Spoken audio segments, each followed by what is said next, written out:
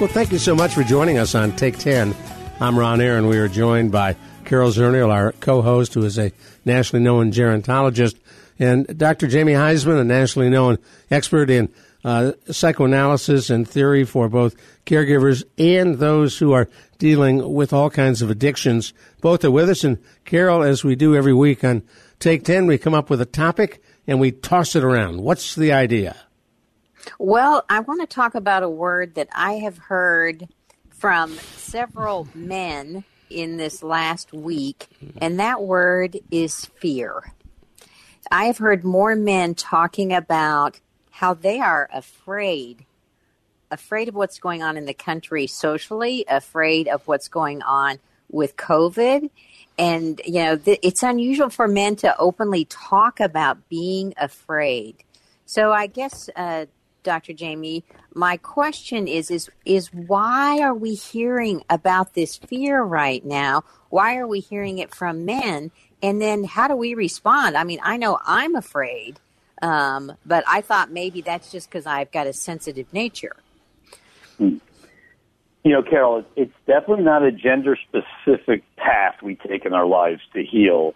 It's gender-specific, I think, of how aware we're allowed to become. How's that? Because men, for so often, and obviously has this sort of image and caveman sort of thing, and men's caregivers are even formed in our mind, but men have been really shut down, I think, emotionally, or have accepted the role of being emotionally shut down just to show how maybe tough and brave they are. However, now everything is being exacerbated. Every trigger around us is occurring. It's almost as if that there's a perfect storm now where even men have to show their emotions. And for the man who finally says, this is the new F word, fear, what is it they're saying, Jamie? Well, you know, fear, Ron, is like denial, or fear is like anger. It's not really the emotion. It's kind of the manifestation of the emotion, meaning it's kind of like that defense mechanism. Denial kind of covers up things, and I don't get to a clinical discourse about projection, but all these things that cover up that part that's really scared and vulnerable in us is really important to address. So fear is one of them, anger is another, and you have to understand, I think we have developed this as compensatory or compensating behavior. And unfortunately, I just don't believe that we've been allowed for men to really partake in this sort of world of emotional awareness and transformation and self-love. I know as a therapist, I can flat out tell you both about 75%, maybe more, of my patients are women. That's not a surprise. I think intellectually you would assume that men are simply not going to plop down on the couch and open up. Absolutely. And so both of you, Carol brought up a great point here, because if you look at men, you're not really associating with them the feelings of helplessness, right?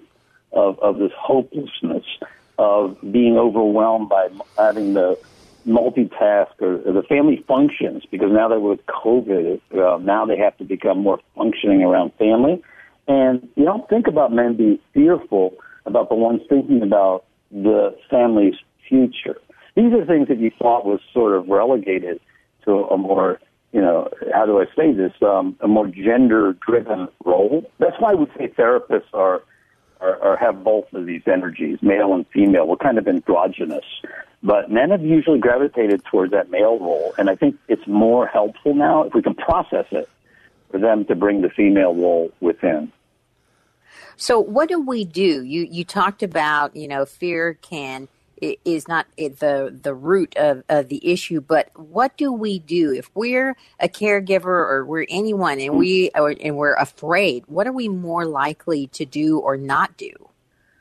Well, Carol, it's fantastic that we're having this conversation on caregiver SOS, because I think that caregivers have the idea kind of even before men. Even though men are obviously becoming fast and seriously more as caregivers actually know, at least from our program here, that you have to have 2 feet on the ground, right? You have to take care of your medical, your psychological, and your spiritual self.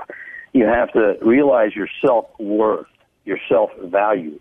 You can't be beaten down by the world around you. These are all caregiver sort of concepts, which is very, very cool, that I think that men could really learn from.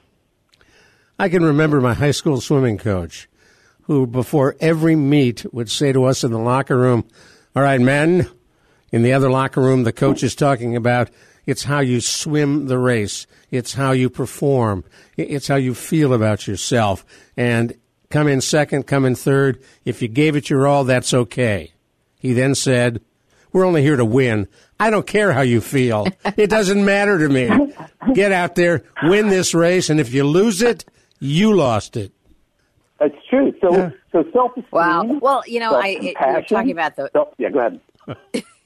No, I was just going to say, you know, we talked about the gender roles, and I think I saw a headline in the last few weeks that talked about how men are now at home, right? They're working from home alongside of the wife, and you know, they're doing things maybe they didn't do in the past, and they're kind of seeing another side of life that they didn't see before when they were at the office or being the dad.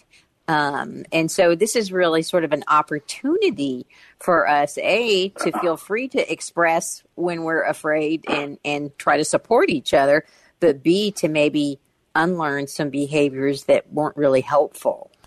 Now, if you just joined us, you're listening to Take 10. I'm Ron Aaron along with Carol Zernial, and I apologize, cut off Dr. Jamie Heisman. Just want to let folks who may have just joined us know, Take 10 on 9:30 a.m., The Answer. Jamie. Yeah, no, Ron, I think it's great that you and I can actually not do a tag team here with Carol, and Carol will be able to hold her own, if not beat us. Because, Carol, to your point, just think about this for a moment. What you said makes all the sense in the world. And that's why it makes so much sense to have a woman as president of the United States. Because the multitasking, the ability to take care of the family, to be able to take care of the home, plus a career as well. Just think a second what you just said. A man staying at home. What if he finds out that he's not as good?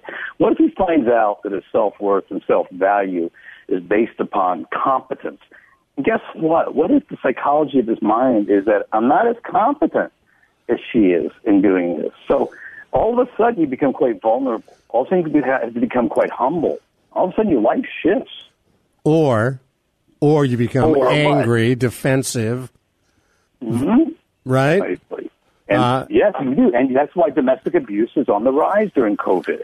You all of a sudden, believe me, before, if you're inclined to settle things through conflict, to argue and rage, you're going to do it anyway. But those who weren't, all of a sudden do lash out, Ron, and they do become that defensive person, and they are doing aggressive sort of things, be it emotional or be it physical. It's interesting. We work with in my other life, an organization here, Roy Moss Youth Alternatives, that helps kids in crisis. They have a shelter, and they have a long-term living arrangement. They've been not surprised, but understand why there hasn't been a huge increase in reports of domestic violence. And the answer is those who do the reporting are more often than not, for kids, the teachers. And the kids now are locked at home. So it's not that the violence has gone away. It probably, according to the experts, has increased, but no one is reporting it. That's another sidebar to COVID. Yeah, you're right. And the people who are being domestically abused or emotionally abused are not reporting it because, you know, they're trauma bonded. So they're not going to come out and actually say it. They have accepted that role, and it gets worse. It gets on steroids during COVID. So really, we as a society haven't prepared ourselves, the men, if you will, for this, Carol. And I think all of a sudden now there's going to be a humbling of this world as a result of what we're talking about. Now, Carol gets the last word. Well, I guess the last word is if we, maybe 2 seconds, Jamie, if we feel frightened, what's the one thing we should be doing? Take your oxygen first. Make sure your value and worth is there. And if you're not competent in something, learn about it and be humble to be educated by your partner. Boy, that's great. Thank you. Great way to put an exclamation mark. I'm Ron Aaron, along with Carol Zernial. Dr. Jamie Heisman is with us as well. That puts a capper on Take 10 on 9:30 a.m. The Answer.